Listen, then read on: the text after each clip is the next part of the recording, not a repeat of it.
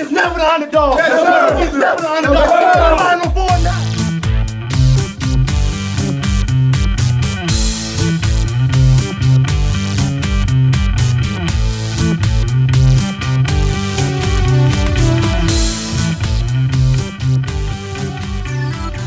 What's up, Duke fans? Welcome to the Devil's Den podcast. I'm your host, Josh Smith, joined by my co-host, Raul. Got a special guest joining us today. Got Dan Favale, national NBA staff writer for Bleacher Report, editor at NBAmath.com, co-host of the Hardwood Knocks podcast. So we figured we'd bring him on as the playoffs are going, do a kind of a global take here of some of the Duke guys out there in the league.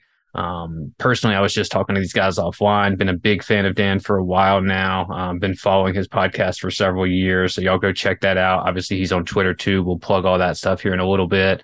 Dan, let me let you get it to you for just a second to introduce yourself, and then Raul, I'll let you kind of take it with our first question here. Yeah, I don't know that I could add anything. Thank you for the kind words. And thank you if you both are listening to us ramble at Hardwood Knocks. Genuinely appreciate it. But yeah, just nothing to add. Co-host of the Hardwood Knocks podcast and excited to be here to talk about some of these Duke alums. There we go. Yeah, I think we should get started with Jason Tatum because he's kind of Duke's most successful alum maybe ever, or at least at the current moment he is. I guess you could argue historically Grant Hill or Kyrie Irving or something, but Tatum this year finished fourth in MVP voting from what I saw. So I wanted to talk to you about that. What did you think of that result? Was that where you had him? And you don't have to humor us if you had him lower. I was just curious. Did you actually have a ballot, or did you just do your own kind of personal ballot? God, no. If they gave me a ballot, you would know about it because I would be insufferably writing about it. But I did have him lower. I had him fifth. I think he was in my top five. I think I just flip-flopped him and Shea. And so I had Shea fourth. He had, his season was really good. There's no great reason to be like, oh, he shouldn't have been fourth. It kind of fell under the radar, and maybe it didn't for you guys, obviously, but he was one of the least efficient off-the-dribble jump shooters in the NBA. Yeah, what happened to that? He's been killing it in the playoffs. They're going in now. So it's not something that he can't do anymore, but he had the same effective field goal percentage on pull-up jumpers as Killian Hayes, which is, if anyone's watched Killian Hayes, it's a little bit of a problem. And I thought, we're going to get into improvements he's made, which is just the clearest one is getting to the foul line and drawing fouls. But to have that part of his game just improve, and then you all of a sudden pull all the way back on what was probably outside of his ability to move off the ball and hit, catch, and shoot threes. That was just the best thing about and it is the most valuable part of Jason Tatum is those sidestep, those off the dribble threes. Yep. And those just were not falling this season defense is more keyed in on, I'm sure, but there were shots that you just grew to expect him to make that he was just missing this year. Was there a difference in volume of pull-up shots he was taking or anything like that? Or was that about the same? So this year he attempted, I feel like he probably attempted more off the dribble threes just because that's the nature, but I don't think there was a major difference in volume. Looking at it right now, and he was at this season 4.8 pull-up 3-point attempts per game. So no, it was not this dramatic increase over last year. Because his shot volume, I think, did go up a little bit, but a lot of that was probably other stuff like you said, he was getting to the foul line more and stuff like that. So that probably led to his increase in scoring more than anything else.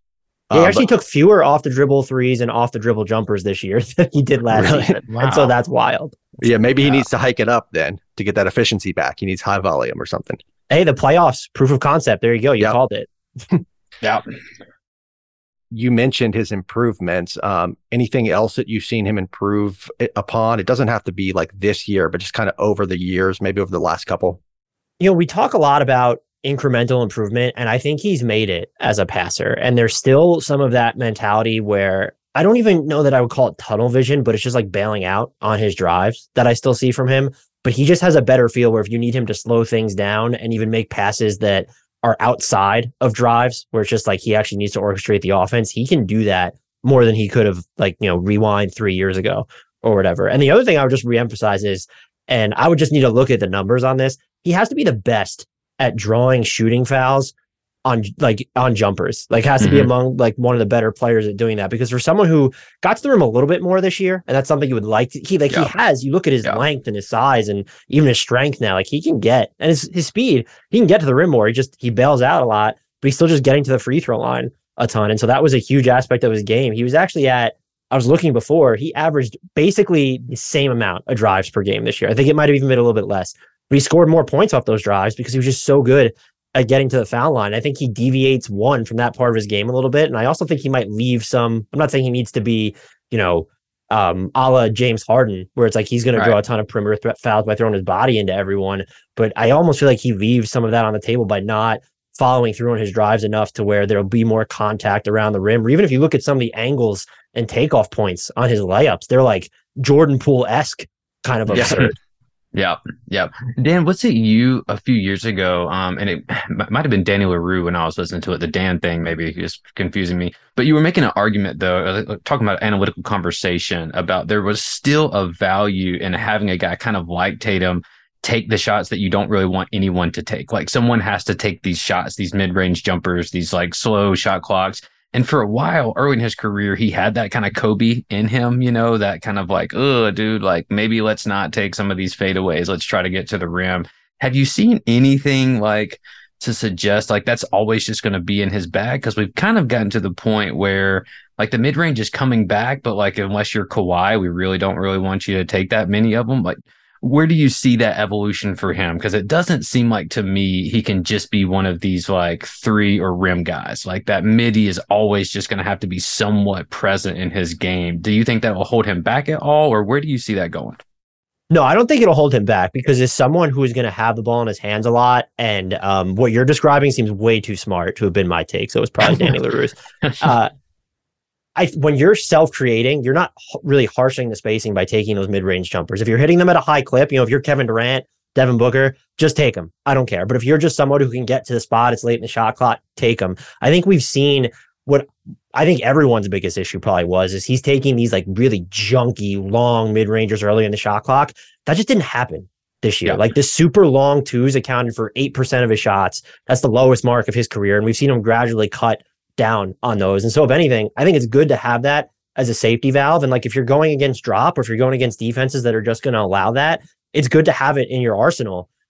So I don't actually think it's going to hold them back at all. I think scoring at every level is super important, and that I would probably have more of an issue where it feels like we were just talking about before. If he's taking off prematurely to like, it looks like he's attacking the rim, but he's not really, or he's just bailing out on drives that he could stand to follow through on. But I don't think, maybe three, it felt like that conversation lasted longer than it needed to. Like if we go back 3 years, maybe even 2+, like the past 2 seasons specifically, it just, to me, and like maybe even going back to, it's always been 2. What's interesting is that those shots account for such a small share of his shot attempts that like it was probably overblown in the first place. But I think he's definitely trimmed a lot of the fat, so to speak, from his shot diet. For sure. And, of course, he's got a new coach this year. I was wondering what you thought about that, because it seems like Missoula is a little more offensively oriented than Udoka was. Of course, for the first part of the season, Robert Williams is out. So you have better spacing because you have Tatum at the 4. I don't know if you thought that helped him at all, or just improvements in the offense. Yeah, I'm sure. I do think the better spacing helps. I can't even remember who was the first to point it out. I think it might have been like someone on Zach Lowe's podcast, maybe it was Zach Lowe himself, that really made me think.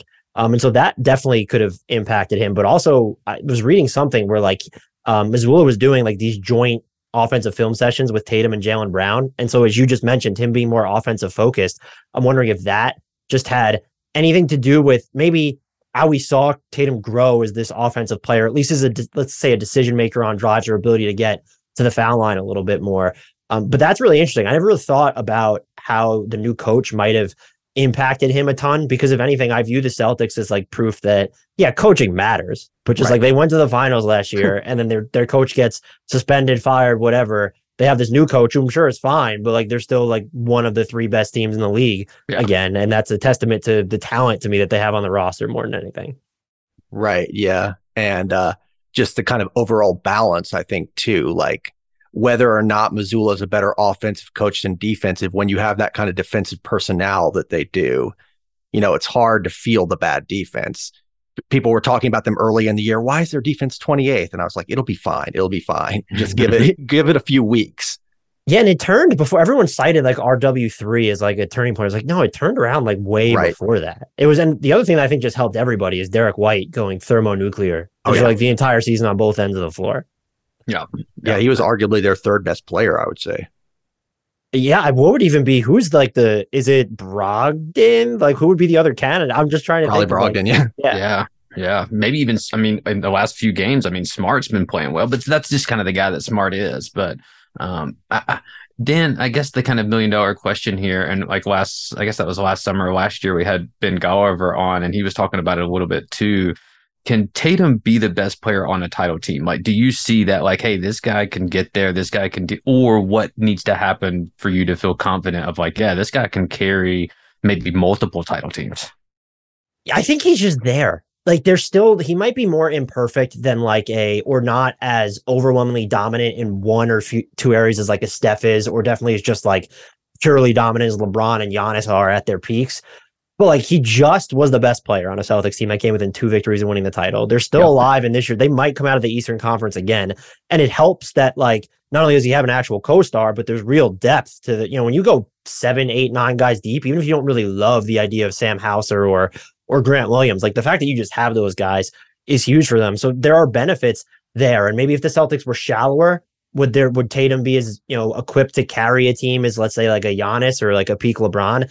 I don't know, but he's there to me. I mean, like, it's just, he'll never be, I guess, on the level it feels like anyway. I mean, he's still, what is he, 19 still? So he might get there.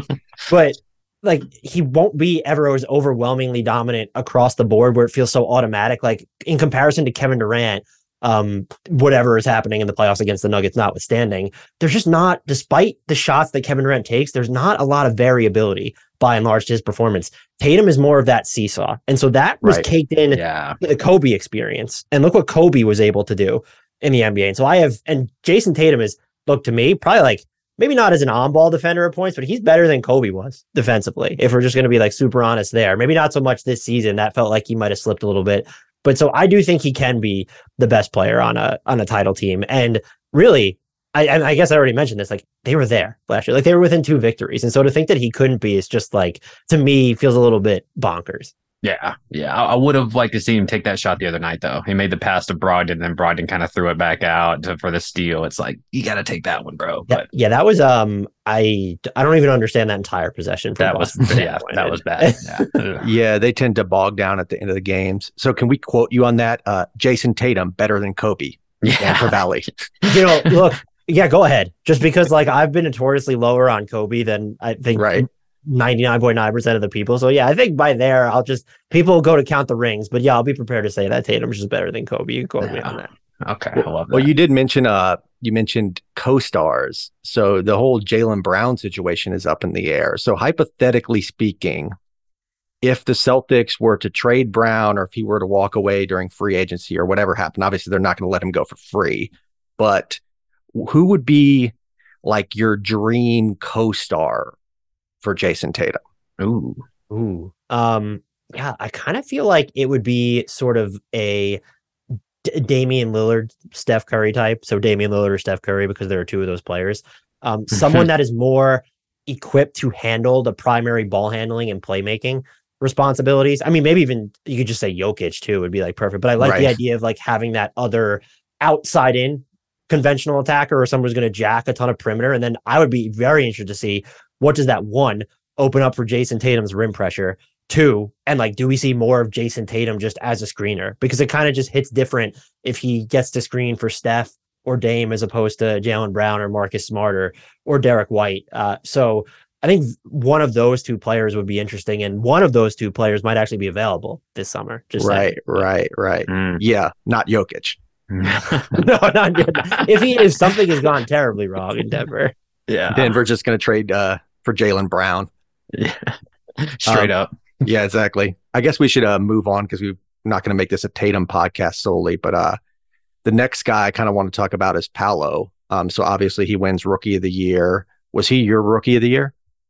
Yes, me and my podcast co-host got into a heated discussion that turned even more heated among Orlando Magic fans when I posted the clip. I thought my co-host Grant, I love him. I thought he made a compelling argument for Jalen Williams, so I posted it. he caught so much BS on Twitter. I felt so bad. There were people from like websites that had huge followings that were just dunking all over him. And I started to feel like crap. Grant's just not online at all. So he didn't notice any of it. So I felt bad for like 72 hours. He was like, oh yeah, I saw like 2 comments and it was fine. Don't worry about it. But I had Paolo pretty comfortably. Yeah, I actually did hear that podcast. Even as, a Paolo supporter, I understood Grant's point. Paolo definitely needs to find a way to improve his efficiency on jump shots from what I saw. Now, he is good at getting to the line, so I don't know if you just want to give your impressions of his season kind of just generally. Yeah, so you mentioned him getting to the line. And this is someone who gets into the draft like 6 weeks or so before it. So I knew what he could do, but I was just floored by his ability to get to the foul line. There are 51 players, I think, that averaged at least 10 drives per game this season, and he was second in foul percentage on those things as a rookie. And we're talking about going through the entire season like that. And the combination of like force and finesse once he gets into the lane, where it's, yeah, you want dudes to bounce off his shoulder or him to muscle his way to baskets, but he's also going to throw up some of these finesse looks that are going to go in too. Just that combination of force and touch is incredible. And I think, look, the jumper is going to be big, but he can get to some of his spots inside the arc. And we saw him, I think over his last like 14 or 15 games, late season, I know, very small sample, but like he shot almost 40% from 3 on higher volume than Jalen Williams, just in case Grant's listening to this. And so I think when you look at the jumper form too, I'm just convinced it's going to be there. Maybe he's not going to be someone who can, like Jason Tatum, take those quick fire looks. I would argue with his girth, he probably shouldn't be that player anyway. Only Kenny Lofton Jr. can really do that, I think. But I like have high hopes for his jumper. And the other thing that really impressed me about him, I just thought he was supposed to be really bad defensively because rookies are inherently really bad defensively. And his MO was that was part of the reason he wasn't considered the number 1 pick for so long, even though the Orlando Magic were clearly lying to everyone. Was just that, look at what Jabari Smith Jr. can do on defense and his switchability. Look what Chet Holmgren's going to be able to do as a rim protector and can play like the 4 or the 5 there. He was able to switch, hold up in some one-on-one situations, not a conventional rim protector, but he did like kind of swap more shots than I expected. I don't think he's going to be this like huge defensive force, but I've been trying to think of like an apt comparison for what he could be. And it's like, if his worst case outcome is 90% of a bigger Grant Williams on defense, I'll take it. That dude's probably going to win a couple MVP awards given what he's able to do on offense. Yeah. And especially since Orlando wants to start him at the 2, right? So if you have that level of shot blocking at the 1 2. now. Who are they projected to take in the draft? Yeah. That actually does raise the question of what you think of the kind of fit of the roster there. Obviously, they're playing pretty unconventional, and some of that's by necessity. They had a lot of injuries early in the year. Their backcourt is maybe not the strongest. But what do you think of that 3-4-5 with Wagner, Banchero, and Wendell Carter? Is that too kind of cramped of a front court?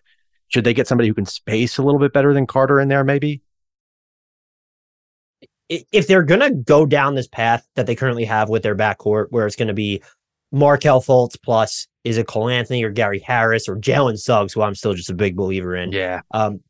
Yes, they're going to need to do something up front, I think, because then you're going to put too much pressure on Paolo to be among your primary floor spacers, and that's not what he should do.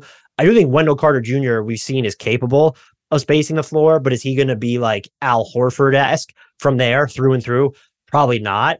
I would probably, though, just because the name's Wagner and I love Wendell Carter Jr., I think he's like, that is someone who still has all-star stock. And I'm not sure enough people watching the NBA at least realize it. And then with Paolo, I love actually that combination. And especially it had some really nice defensive moments. I'd rather see the changes come in the backcourt. And that's hard to pinpoint because I thought Markelle Fultz had a strong season and I've been notoriously down on Markelle Fultz. And it's been cool to see him find his sort of offensive way as this game manager, someone who does have a little bit of a mid-range game. He can use all these different changes and speeds and like body fakes. But I do think if you want to keep the front court you have, if you're not going to, if you don't want to change up what's happening at center with Wendell Carter Jr., then you need to change up things that are happening in the backcourt. I think Markelle Fultz will be the place to start in theory, because you do have, as of right now anyway, okay, well, like the idea of Gary Harris, or if you want to play Cole Anthony, then maybe you look at it too. Or if you're going to play Jalen Suggs and you trust what you saw from his catch and shoot 3 this year, you're going to gravitate towards the other guard spot. the change would need to happen, I would think, in the backcourt, because I think one of the things that's going to unlock Paolo is better spacing from Orlando. He was a pretty good playmaker, not A++, but if you want him to be the guy who is actually driving your offense, even at a level higher than just because we mentioned Jason Tatum, where he's still more of like Marcus Smart and Malcolm Brogdon are going to drive that offense, the playmaking of it more than Tatum. If you want Paolo Banchero to be even like driving your offense more than a Kevin Durant did for Brooklyn or for Golden State or what he's doing in Phoenix, if you want them to get that Devin Booker level, I should really say, as a playmaker, you're going to need to put better spacing around him somewhere. And I would personally rather see it come from the backcourt, but if you don't think it should, then I agree with you guys. Like, it's probably going to have to be WCJ. Speaking of Wendell Carter, it seemed like he kind of had an up and down season this year. Last year, I thought he was really, really good. How would you compare this season to last season? Yeah, I don't know can't remember what injury he was dealing with, but his season felt a little stop and start. And then I do think the element of having less agency over the offense because of how Franz Wagner has grown, how Fultz has grown. You were then injecting Paolo Banchero into the equation. It took him a little bit to find his way. I'd like to see more two-man stuff between him and Paolo, but again, you need to surround them with better spacing to make it work. And I think probably the most topsy-turvy part of his season was the shooting. Just like there were pockets where he was super hot from the perimeter, and then when he would go cold. And so that is something that you have to consider as you're fleshing out the rest of your roster. But him is just sort of like a secondary playmaking hub, someone who does his job on defense, and like he can move around a lot in the half court defensively. Just he tantalizes me to no end. And maybe I'm just living too much off of 21-22, but I don't think this season, at least for me, wasn't overwhelmingly discouraging. Yeah, I mean, the jump shot thing is weird to me because I feel like he's always Josh, hasn't he always shot well from the free throw line? Yeah. Even in college, I'm pretty sure he was like over 80%. A good stroke. Yeah, I mean, I don't know. We've been waiting on him to become Al Horford, I feel like, for 3 years now, right? Like, I just keep waiting for this guy to be Horford 2.0, and I think he's kind of got shafted a little bit and just kind of been bounced around. He seems like a guy that if he happened to be on a team that made a deep run, he would be talked about in the same breath of like the Al Horford was a decade ago, guys like PJ Tucker. I know they don't do the same things, but he just seems like he really hasn't been in a space to get showcased that way. I will say, though, if you're going to get like almost 5 3-point attempts per 36 minutes on 35+% shooting from deep from your center, that's just a big time win. I think it was just sort of because, as Raul mentioned, like his season was very up and down offensively from at least my view. I think that kind of eclipsed the fact that, hey, this was still somebody who was pretty impactful, and he had to change his roll up fairly significantly based off how the hierarchy changed offensively for Orlando. Yeah, totally. To your point, Josh, I remember there was rumors a few years ago that he was going to get traded to Golden State. Oh, I know. Yeah, and I was just salivating over that. The idea of him there, I think, would be beautiful. Yeah. I mean, they don't need him, obviously, because Looney's great and Draymond Green's great. What was that for? Was that like a Wiseman swap, a pick swap thing that they were talking about back then? Is that when that noise got going? Something with Chicago? Because they had a couple extra picks, or they had already drafted Wiseman. They were going to package D'Lo and something else. Yeah, I remember that. Yeah. Oh, well. Sucks for him, too, Jeez. Could have got the Golden State, but... His numbers are probably more inflated in Orlando than they would be in Golden State, though. That's true. That's true. He might be playing the Kuminga role in Golden State right now, for all we know, which is not the play role at all. Yeah. Well, that's probably enough about Wendell Carter. Kind of a role player by NBA standards, but somebody who is having a prominent role on a playoff team right now is R.J. Barrett. My guy, Michael Jordan. Yeah.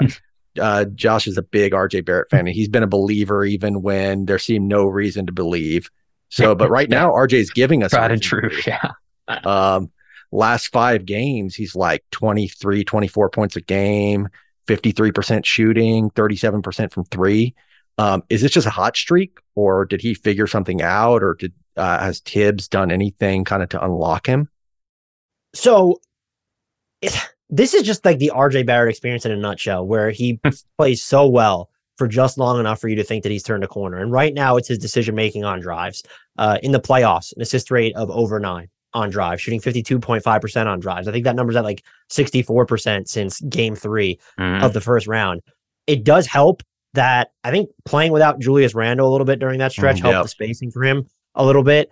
But it's just, and now he's hitting his threes against Miami, at least he did in game 2. You can't trust it. Like you need to see it over like more than a half season at this point, because I've been burned by too many, both positive and negative RJ Barrett beliefs. And this just feels like the next chapter in one of the most inconsistent books like of a player who already has a 9-figure extension about to kick in that I can just remember. So I want to believe he's turned a corner, and I do think this is the recipe. It's him attacking off drives, making good decisions, not getting tunnel vision. He threw a pass, I think it was in game 2, and I think I can't remember who he threw it to. Was it Josh Hart, or was like shocked he threw it because like they're still not used to it. And if he's going to be able to attack in space and then just get off those catch and shoot threes quickly and make them, that is like the best version of RJ Barrett. But he still, and he has made some of these recently to his credit, he still wants to be like the pull-up mid-range guy, the turnaround jumper guy. He even mentioned something in a press conference coming out of the first round or during the first round where it's like, those shots normally fall for me. And it was like, you shot 32% or something on turnaround jumpers. If that's normally falling for you, if that's the standard, we have real problems. Maybe he was talking about like normally like 10 years ago. I don't know what's happening directly. Yeah. What do you think about him defensively, Dan? How do you see that kind of panning out? Do you think that that's a strength? Do you see something that needs to be moved? Because it's hard to kind of figure out where he kind of fits. The Knicks tried to play him at point guard for a while there, so he's guarding more on ball. Now you have Brunson and Hart and these other guys, so he's moving more off ball. Is that where you like him, or where do you see that kind of going? Because it seems like the defense is really what he's going to need to kind of stick this thing out through the shooting woes here. I actually like him more on ball because I think it forces him to become more engaged. And defense was probably a strength for like the first or maybe the second and third years of his career. It's what made people love him even when he wasn't necessarily playing well offensively. This year there was like a dip. Like the closeouts were lazy, the screen navigation was bad.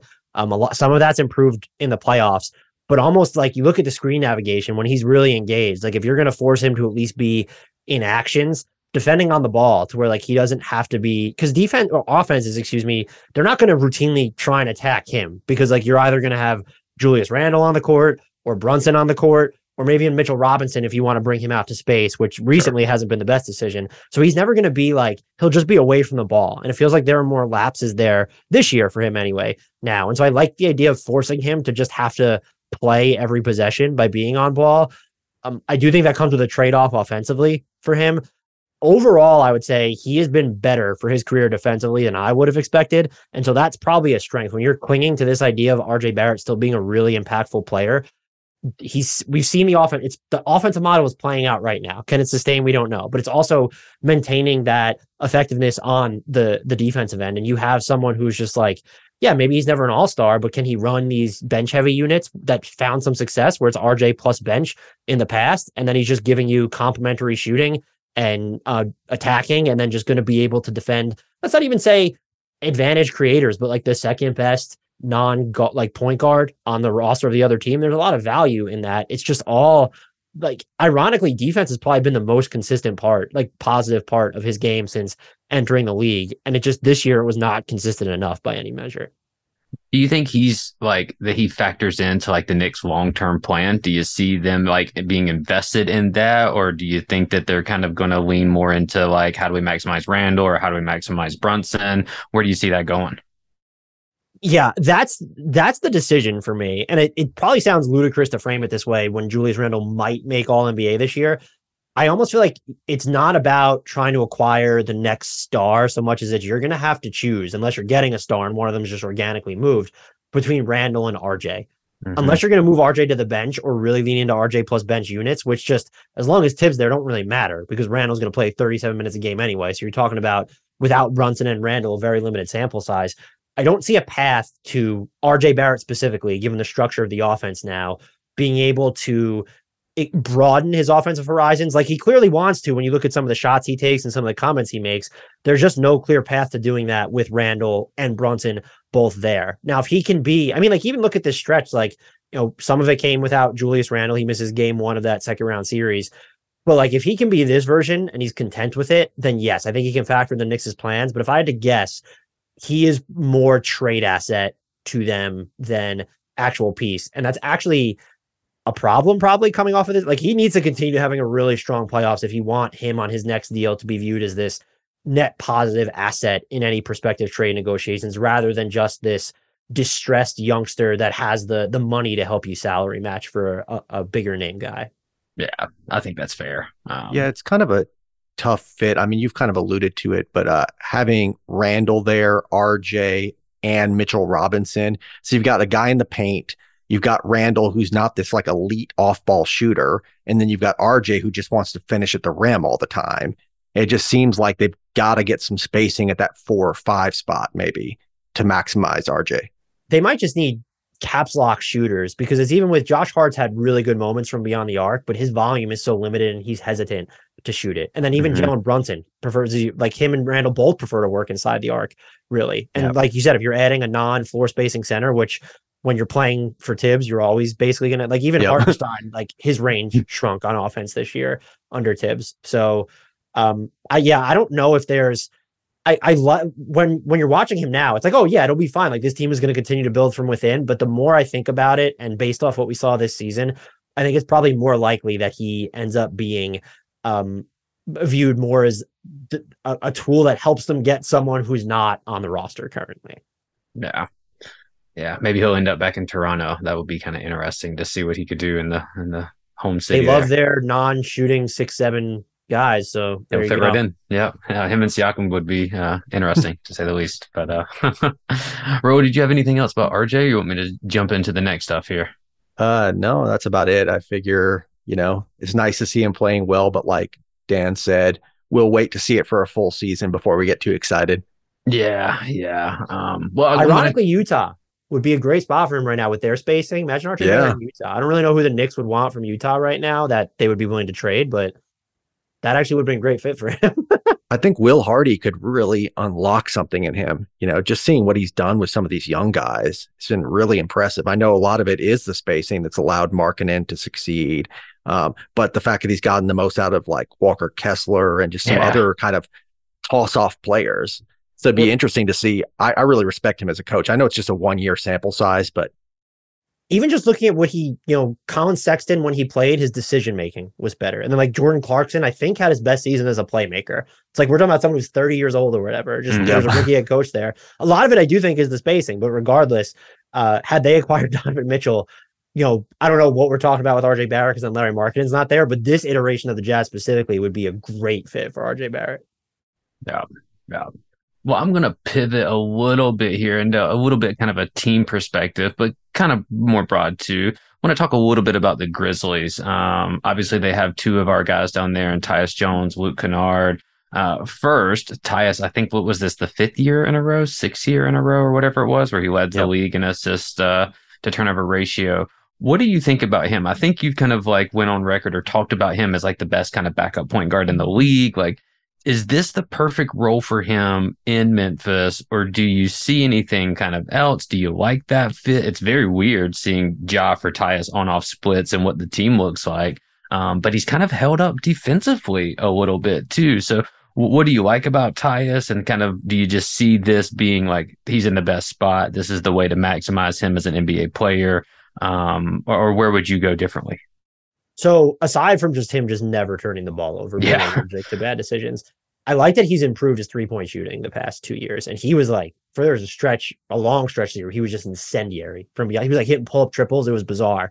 And you're talking about his playing without Ja. Grizzlies win a lot of games when Ja doesn't play, in part because of how good Tyus is. And so while I do think he benefits a lot from some of the matchups going up against other second units, like, he's filled in as a starter. He's played against some really tough units. So do I think this is it might be the comfiest role for him, but I do think that this is someone who could absolutely lead a starting level offense. You probably want him to be a little bit more aggressive and looking for a shot. But again, I just feel like during Ja's suspension specifically, I felt like he was doing that a lot more. And so can you live with your point guard, like maybe punting on taking some wide open 2s in the middle, or not taking as many 3s as you want and not really getting the foul line? It poses some problems, but I think that this is someone who can be more than just, like your 6th best player. And so I would love to eventually see him somewhere where, especially if you could surround him with like more wide open spacing than Memphis had for a lot of this year. Sure. I think that could help him out a ton as well. Yeah. Let's talk a little bit about Luke Kennard. So obviously Raul was a big like Ty Lue guy. I was of the opinion that kind of either Lue just hated Luke or like they had some bad chemistry. Taylor Jenkins seems to love the guy. I mean, he gets to Memphis, kind of has a little bit of a resurgence there after kind of falling kind of like, out of mention and LA, comes on shooting the ball really well. Is he going to kind of be a journeyman too? Do you think he found a home in Memphis there? What do you like about him? Again, bench role versus starter role. Where do you see kind of things going for Luke? Yeah, I think, the Grizzlies' ability to get Kennard to just jack up more 3-pointers makes me wonder a little bit, why couldn't the Clippers do it? It was like he was taking 2 more 3-pointers per 36 minutes with Memphis. I think they let him work on the ball a little bit more, dribble a little bit more, I should say, than LA did, which probably helped. Do I think he's like a starting caliber player? In the vein of a Kevin Huerter, sure. And I think in Memphis specifically, especially because they just decided to tell Dylan Brooks like 2 months before free agency that they weren't going to bring him back, you're so unbelievably short on like wing swingman type players. As I use air quotes that your listeners won't see, you need Luke Kennard a bunch at this point, not only because he helped, their half-court offense improved a great deal after he came over during the trade deadline. And it wasn't because of offensive rebounds. Steven Adams was injured at that point. Ja missed that stretch. And so the spacing he provides and the pressure he puts on defenses, even before he has the ball in his hands, I think is big. And I do believe, much like we kind of saw Kevin Huerter show more in Sacramento, we could see something similar long-term with Kennard in Memphis. A lot of it, though, probably does depend on like, well, what's the next move for them? Because they're good enough to where they so clearly might need and have the assets to make more of an all-in trade. And so if you bring in a power wing who's going to command more of a monopoly on the offense, maybe that knocks him down another peg. But I think even as more of a complimentary guy, this is someone that I don't want to say view part as Memphis's core, but if you had to pick between, is Zaire Williams or Luke Kennard more likely to be there next season, it feels like Luke Kennard would be the answer. Even if you wanted to throw David Roddy into that, it still feels like Luke Kennard would be more likely to be there next season. He seems like a perfect fit with Ja too, and just what Ja needs in that. A guy that doesn't need the ball, can really shoot, has like unlimited range. I love the Herter comparison, more so because of like the Ja to Fox and how they both kind of operate very up and down, very lightning fast, what they can do. And obviously, Taylor Jenkins, Memphis, they're a modern NBA offense. They want to run. They want to get up a lot of threes. That didn't go so well against the Lakers. They got up plenty, couldn't make any. So maybe a guy like Luke can help them out. But you mentioned it, so I want to talk about it briefly. Not a Duke player. You just spoke about it in depth on a podcast, I think a couple of days ago.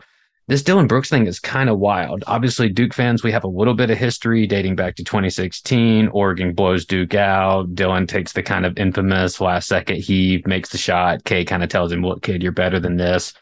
Maybe not. Now there's Draymond quotes from March that he's telling him like, look, dude, the dynasty starts after you, not with you, which if that's an actual quote, that is cold blooded. I love that. What happened here? I mean, he seems like a guy that was part of the culture, loved by everybody. Everyone's like, you need a dog, you need a Pat Bev, you need this type of dude.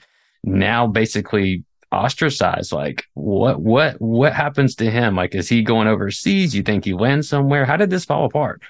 I'm curious to see if anything happened behind the scenes in Memphis, but publicly, I think he was one of the most damaging offensive players in the league. And Memphis just can't afford to have that on their roster. And then coupled with, before they even told him they weren't going to re-sign him, he was kind of talking about in exit interviews how we know he's capable of more. If he wants a larger offensive role, there's no team that should be prepared to give him one. And so like I could understand that from Memphis's perspective. What was really odd when people were talking about, is it because he trash talked LeBron James and everything he said in the media about Draymond? Maybe, but like that is the entire identity of your team. Right. Ja does it. Desmond Bane does it. Like your entire team talks. Yep. And so I find it hard to believe that was the impetus for saying that that's where it all went wrong. It feels like either something happened behind the scenes or there was just this disconnect between what he views himself as on offense and what the Grizzlies actually believe him to be / know he is / need from him. I will say, I don't want to say that they made him a scapegoat of the season. It felt a little bit like that because of the language. Like under no circumstances are they bringing him back. Yeah. I've never heard that before. That's crazy. Yeah. That was wild. But I think not the bigger problem, but the unequivocal problem here that we don't need to speculate on. This is terrible asset management by the Grizzlies. This is someone who is super important to your team. Now you've decided, unless there's some sign and trade scenarios we haven't considered, you're just going to let walk. Because to answer your overseas question, I would be flabbergasted if he's not in the NBA next year. There's a dearth of wings on the market today. He can, at least in theory, defend the other team's best player, even if that best player is LeBron James. And so if you think you can rein him in on offense and during interviews, perhaps, I think, I don't want to say easily, but maybe where if you thought he was going to get like 15 to 18 million before this season started, he's at least going to get mid-level money, like around that $12 million per year mark. Yeah. I wonder if somebody will bring him in on like a short prove it deal, kind of, you know what I mean? Like, we're going to bring you in for 2 years, see how you perform. If he signs a deal that's, unless it's super cheap, but if he signs a deal that's more than 2 guaranteed years, that might shock me at this point, for sure. That's a great point. Honestly, he should just go play with LeBron and the Lakers. Like, I feel like that's kind of what he needs, is a veteran like presence. Like Memphis, I think he's kind of the alpha dog a little bit, just in terms of like seniority. Maybe it would help him to go kind of like, hey man, go be around some pros, be around some guys that have won it, that have done this thing before, fill a role, fit in, be a glorified Andrew Wiggins out there or something like that. Like, I don't know. Defensively, it makes so much sense because they could, as good as they've been on defense, they kind of need that premier wing defender, but there's just no pathway to him being good on offense there. Their spacing is rickety as it is. Like Malik Beasley forgot how to shoot since he basically came to the Lakers. So, and can't even get playing time in a series where I thought they could really use him in game 1 against the Warriors. So that would be defensively. Yes. Could you look LeBron in the eye after, I guess he did, but like after all the stuff he said, that would be like, you know, Patrick Beverly and Russell Westbrook becoming teammates, which did happen, but I don't know. That would be so bizarre. Yeah, that would be wild. I'm sure my polling standards here in Charlotte would be my luck that he would end up there, just because we just seem to have awful luck. But that's funny. I didn't know you.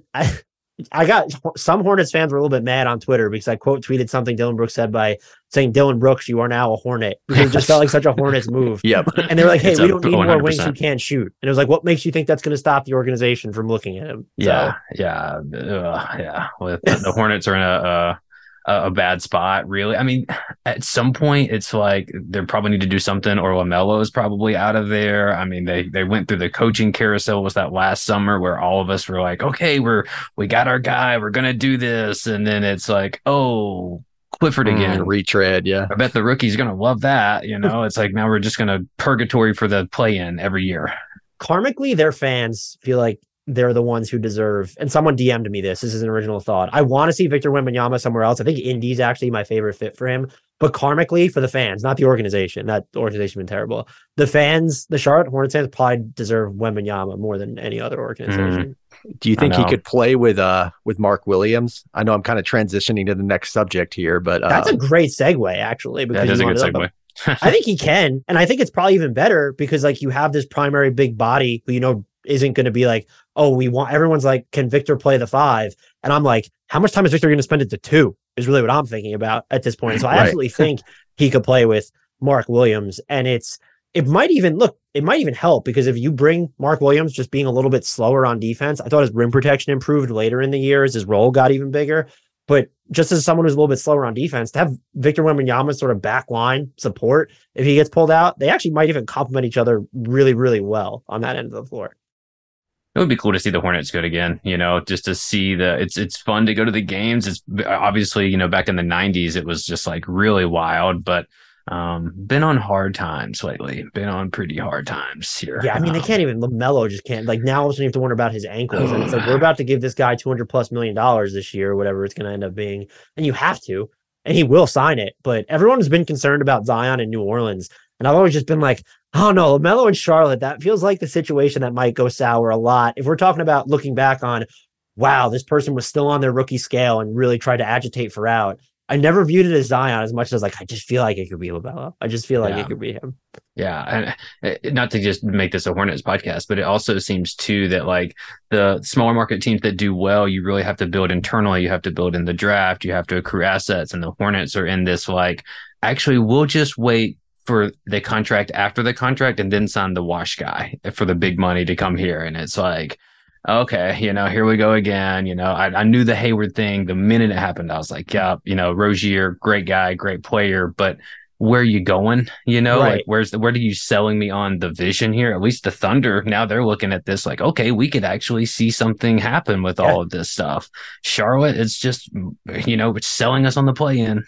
Yeah, and even the stuff they do right, where I respect that everyone wanted them to trade and spend big on a big, and they never did. But it was like, okay, well, you used 80 draft picks to try and find said big, and like you have Mark Williams now, and if to bring this back to him, if like that mid-range jumper is for real, like he's going to be a really good player, and just like that'll provide an air, especially if you're going to surround him with at least 3 shooters in most lineups. With when you have PJ Washington and Rozier and LaMelo and Hayward for the 37 games he's available every year or whatever it is, you could like he is more I thought I was going to be more fascinated by Kai Jones just because of his physical tools. And I might still be more fascinated by JT Thor, who just feels like a human anomaly, but he has the chance to be really good. And I feel semi-confident in saying, unless you consider Wembanyama a big, that this will be the year the Hornets do not either trade or draft for a big on draft night. Oh, okay. All right. Well, they like their blue chippers now. That seems like that's what we do. We watch the NCAA tournament and we take one of the blue bloods and pray for the best. I mean, that's just our outcome there. MJ only wants guys from Duke or Kentucky or Connecticut, somebody he saw, 2 games of in the tournament. Malik Monk, Ryan Boatwright. I mean, we could get kind of nasty here probably, but we'll refrain. He sells that franchise within 48 hours if they draft Wembanyama, right? Because the value just skyrockets at that point. Probably. Tickets alone, right? Yeah, even if they're not more successful, people are just going to be buying tickets just to see him. Yeah, that's like immediate. Like the day after the draft, we'll probably hear reports like Michael Jordan is in the ending stages of talks to sell the majority stake in the Charlotte Hornets. Yep. Yeah. It's ever since 2012, man, we've just maybe the Mayan thing didn't play out globally, but it surely played out for the Hornets. Anthony Davis should have been a Hornet, man. I'll die on that hill. We should have instead we got MKG. They'll always have that series where they almost beat the Heat. And I remember watching that. That was an incredible series to watch, but that completely messed with the entire trajectory of their franchise because they decided to double and triple and quadruple down on that core for the most part. It just did not work. Yeah. The good old Kemba Walker, Al Jeffersons, and good times. Last guy I want to ask you about, and then obviously, Raul, if you got anything, we mentioned it briefly. So Trey Jones is a guy that, like, obviously Duke fans beloved, came back for that sophomore season, played with the infamous 2019 class with Zion and RJ and Cam Reddish and those guys. Really kind of found his space here a little bit and said, now obviously the Spurs are not good. But he had a few triple doubles. He actually looked kind of like a competent starting level guard here. Does that track with you, or is this just like, hey, they're just giving these guys plenty of time on a bad team to see what they have for asset purposes? Or do you think this goes anywhere? I think it's still, he's young enough and intriguing enough to where it still might go somewhere. And you want to see him hit that pull up mid-range jumper more consistently because that is his bread and butter. He did a really good job of hitting it in year 2, I think it was. He's an excellent floor manager. I guess he was always good, but he's gotten even better at not picking up his dribble. He'll make a lot of simple passes, but he'll throw some of these wily pocket passes as well. If you put more offensive talent around him, like, do I think he could be, I'm not making the direct comparison, but sort of like a Mike Conley type where it's like, that's the terrible comparison because Conley could really score and shoot it, but like someone who is managing your game and starting for you, but it's just not super high usage. I'm trying to think of what would be a good, like, what's the modern day example of that right now? But I think kind of gone away, right? Where are the Derek Fishers of the world? They're not around anymore. Ironically, it would be like maybe a less athletic, like DeJounte Murray type when you're looking at his importance to what I guess he can't defend as well on the defensive end, of course, but when you're looking at the level of like sort of flip flop those two, I think he's like a much better playmaker than Murray was. But he's not going to score as much. And so are you more comfortable with that if you surround him with all these primary scorers / secondary creators with Devin Vassell super high on? He would have been an MIP candidate if he played more this year. Keldon Johnson, we kind of know what he is, but like as someone who can put the floor on the deck, go north-south, and then hit catch and shoot threes. I'm so high on Jeremy Sohan. It probably doesn't bode well for his career, actually. But I think looking at the surrounding pieces, if multiple ones of them hit, I think he could be. And if you try and scale it to another situation, because he is a free agent too, which is also interesting this summer, I do think he could probably start. But if, not to like really double dip into this pool, but I would bet on Tyus Jones being starting caliber for like a let's say 68 of 82 games more than I would Trey at this point. That's fair. That's fair. He's still got a few years under him too. So yeah. I mean, Tyus is just a better shooter, and he was a better shooter in college too. So I think for me, that's the big difference between them. They're both great at not turning the ball over, both heady players, but just the offense is a little bit more there with Tyus, I think. Yeah, when you look at how far defenses play off of Trey right now, it's like Golden State versus Sabonis in the first round levels of we're just not going to respect your shot. We saw that in college. Trey's first year, Zion was on that team, of course. And what killed them in the tournament essentially was that defenses were just straight up ignoring Trey. Oh yeah, UCF had Taco Fall guarding Trey Jones from the rim, just from the rim, just like, come on, dude. And he couldn't do it, and it, we survived that game, but obviously it kind of showed that like, oh, we have some issues here. But we won't get into that. Cade was not, I don't think, at his best from a roster construction and just the way that whole team was built. But it's not the NBA, so he kind of get one shot at it here in college. But Dan, I know you're not a huge draft guy. Do you know anything about the current kind of crop coming out, the Derek Lively's, the Dariq Whiteheads? Do you have any kind of thoughts on where that might trend? Or I don't know how much you follow that stuff yet until they actually start to do something. Yeah, I know about it now because Raul hit me up beforehand, so I did some cursory research on it. I think, look, I'm actually kind of intrigued by Whitehead from now what I understand about him, where it's like he has this one skill that he does really well. And we'll see how he rebounds from injuries or if he can give you anything defensively or like at different levels on offense. But that feels like someone who, if you put him on, like, when you look at some of these back end first round teams, like if you put him in a Miami, who could desperately use someone like his skill set, if you put him in, I don't know, would be like another team, Memphis even, who really likes to invest in their young guys. Anyway, maybe if you put him in Utah, although they skew so far offense first, and we know the Clippers won't, they have number 30. They won't, unearth a rookie for years. I would be so intrigued by him, but I do think that Lively is clearly just like the easier bet and easier fit, where it's like, when you look at where he's mocked, is there just like a chance he ends up in Dallas, which probably RIP to his trajectory if he stays there, unless they move him, but a team that could just use sort of a rim running and also like paint protector. If we talk a lot about unicorns or whatever at the center position, it's really turned into most of the time more of a specialty position. And it would be nice if you can make decisions as a passer when you're catching the ball. It's nice if you have an emergency post up, and it's really nice if you can stretch the floor. But if you can just rim run efficiently and block shots, like, you can have a spot in an NBA rotation and carve out a fairly long career. And so he clearly feels like the better bet. But after doing my own research, I guess, as they would say, like, I'm kind of more intrigued by Whitehead, if that makes any sense. Yeah, if you watch Whitehead's high school highlights, he looks like a completely different player. He even came in with the rep of like, he can hit shots, but he's not this elite shooter. And then in college, he becomes this kind of elite shooter. But with the injury, the athleticism had kind of gone away. It really, we've made the comparison a lot on the podcast, but it's very similar to what we saw out of AJ Griffin in college, where he was just hampered by injuries and you only saw kind of a shadow of the player, but the shot was still there. Now, AJ, though, it does seem like, I admit I didn't watch a lot of Hawks this year, so maybe get your impression on this, but it seems like he has maybe a little bit more off the dribble juice.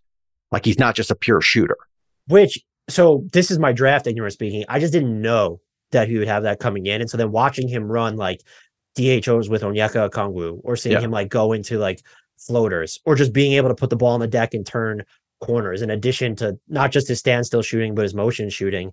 If that's like something Whitehead can, like, even one of those things, like additionally that he can do, because that just completely, and granted, he didn't play a huge part in their short playoff push, but like Griffin was a prominent part of the rotation for a pretty big chunk this season. It was probably, like, for a while, one of the Hawks' only bright spots. And I just didn't understand the level of, and not even just like on ball stuff, but just like what he could do inside the arc. It was just not something that I was expecting. And so it adds that layer of diversification to his game. And I don't know enough about Whitehead. I didn't watch any of his high school footage to see if that's something that he would have been able to do. But if you put him in a situation maybe that has the spacing necessary, or the bigs to help facilitate that type of role, maybe it would be like something that he could grow into, because Griffin did it basically right away. It was like by like December or January of this year, he was just doing those things.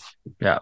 The one thing I like about Whitehead is that he's shown an ability to be very efficient, catch and shoot, and creating his own three. So like he really had that step back three this year, a little bit going. Obviously that could potentially translate. So we'll see. Dan, I think we might have buried the lead here a little bit. So we've had you on for an hour and I want to get you out of here, but we got to talk a little bit about the Pelicans, right? I mean, we're talking about Duke in the NBA. We got Brandon Ingram, we got Zion. I know that the Pelicans have kind of fell off the radar after being number one in the Western Conference through like the first month and a half of the season. That seems like forever ago. Are you still in on this Zion experience? Do you think that him and Brandon Ingram can coexist? Is Ingram going to ever be this like all NBA guy that can carry a team? What do we do with this mess in New Orleans down here? I think just because there are receipts in Discord and YouTube and Twitter of me just being incandescently high on the Pelicans, that I will stay. So, but I think it just comes down to availability with them. And I do now think they need to do a better job of building their roster in the image of, hey, we're not going to have 55 combined appearances from Brandon Ingram and Zion Williamson. Yes. Like they're going to play in like 25 games together or something. And so it's tough because I don't even think the roster is built to optimize them right now. No. And so now you need to do a better job of that while also juggling the fact that they're not going to be fully available. I would love to see, because if you just assume they're going to be on the court at all together, and Raul knows how I feel about this because I've had just many conversations about Discord, change up the center position for the love of God, especially if you're just not going to play Jonas Valanciunas, who's a good player, not the cleanest fit, but also just like criminally underutilized, you could even say. And I would love for them to shake it up there. But I also kind of think that what would also help Ingram and Zion, both when they're playing and would help the Pelicans when they're not, they need caps lock, bold text, italics shooters there. And CJ McCollum has done a great job, I think, of upping his 3-point volume. He provides no rim pressure, kind of like what Brandon Ingram does. And his 3-pointers are not like abrupt. They're not coming off the ball, him flying around screens. They need like the idea of Malik Beasley, because not who Malik Beasley is right now, or like the idea of Gary Trent Jr. They need someone like that. And if you're not going to go that route, then you need to get another ball handler aside from Zion who's going to put any pressure whatsoever on the rim. And maybe you have that in Kyra Lewis, but I just struggled to see if they're ever going to give him a chance at playing time, real playing time anyway. Yeah. Seems like they need another Trey Murphy. Like you need to clone him or something. I was just going to say, so how long till this is Trey Murphy's team, right? That's the real question here, maybe. And they run into like a weird issue where I don't think it's a problem now, but I got crucified for suggesting that I would do it right now. I would trade Herb Jones for Miles Turner and not think twice about it. I would do Jonas and Herb for Jonas Valanciunas. And I think, for Miles Turner. I don't know if the Pacers would do that. But just like, because you have Trey Murphy, because you have Dyson Daniels, because you have Brandon, like you have so many non-point guard perimeter players right now, in addition to what we know Zion is, you almost have, I'm not saying you need to get rid of someone, but you have the ability to do the trade that no one ever wants to make, which is wing for bigs. And I know Herb started hitting threes towards the end of the year. He was taking like one a game. Like we just saw in the playoffs. I think Isaac Okoro is a great example. I know he was dealing with an injury, but he hit his threes for a large part of the regular season. The Knicks did not care. They did not care. And that's going to happen in the playoffs. And I think that it could diminish his value to the Pelicans within their current setup. I do say all this knowing when we talk about upgrading the center position, the names that are mentioned are like Miles Turner, Brooke Lopez, and that's pretty much it, because there's really only like 3 or 4 guys that actually do all the things you want a center to do next to Zion. And it's those two plus, it's not even Karl-Anthony Towns who doesn't protect the rim. It's Kristaps Porzingis like every third year, basically. So that is also the other challenge that you have to I know. It's so hard to find it's like, I want Zion and like Jaren Jackson Jr. front court, or like Zion Jokic front court. Like that's what I want. Right. And it's like, other than that, it's hard to find good fits. The Zion Jokic front court. I mean, maybe Zion is like, if you trust his help defense, like that is going to give up so many points again. Yeah. Oh yeah, for sure. I think the theory of that one is they have the best offense in NBA history, and that's the trade-off, right? Yeah. Or you just don't expect them to play that much time together. Right, exactly. So you have a rim protecting 4 in there for when Zion's out. Zion Jokic just take turns like screening for each other in the pick and roll and just seeing what can happen out of that. That would be crazy. But well, I know we went kind of long here, Dan, so we really appreciate it. As we get ready to kind of wind down, plug anything you got going on, let the people know where they can find you. Obviously, we're going to put the links to Hardwood Knocks and everything in the description, but anything that's coming out that the people should be on the look for. I will have constant content coming out at Bleacher Report, so you can check there. Just follow me on Twitter at my name at Dan Favale for that. And I'll just reiterate, if you like really sub-mediocre NBA-wide analysis, check out the Hardwood Knocks podcast, spelled exactly as it sounds and available wherever you get your podcast. Very nice. And are you also going to do like the what was it, a couple of years ago, or maybe every year you do like the team by team, like off season, like breakdowns where you really kind of get like one-on-ones? Is that still coming in the works, or?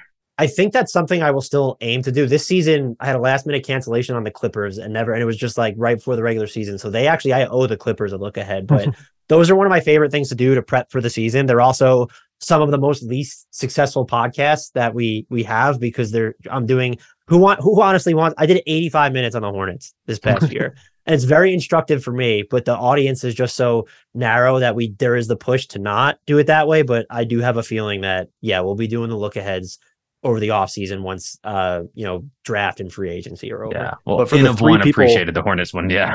I was going to say, for the 3 people who listen to that, they're going to love it. Like, it's where else can they get an 85-minute Hornets podcast?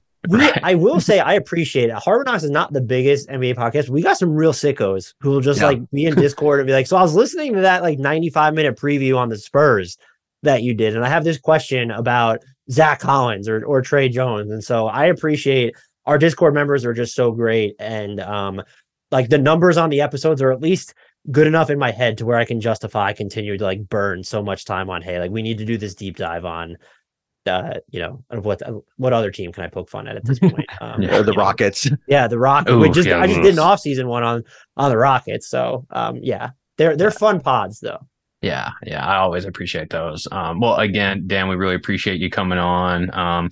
Everybody go check that out, the Hardwood Knocks. We got a few guys over here that are some NBA fans, so obviously we have a ton of Duke guys in the league. It's a great time to check that out. Just full disclosure, we're recording this on Wednesday night, so some of this stuff might be a little dated, but we didn't really go jump into it too much. I think the Celtics are up by like 50 right now on the Philly, so looks like that's Justin Champagne minutes. Champagne, yeah. I can't even pronounce his name because I never see him play. Champagne, yeah. So again, Dan, we really appreciate that. Hopefully we can have a little bit more to talk about in the off season. The draft's coming up, so that'll be here in a few months, and see where some of these guys land and what their careers are going to look like. But in the meantime, you can rate, review, subscribe. You can find us on the boards at thedevilsden.com. You can find us on Twitter at devilsdenpod247, and keep the faces strong and the bird high. Go Duke.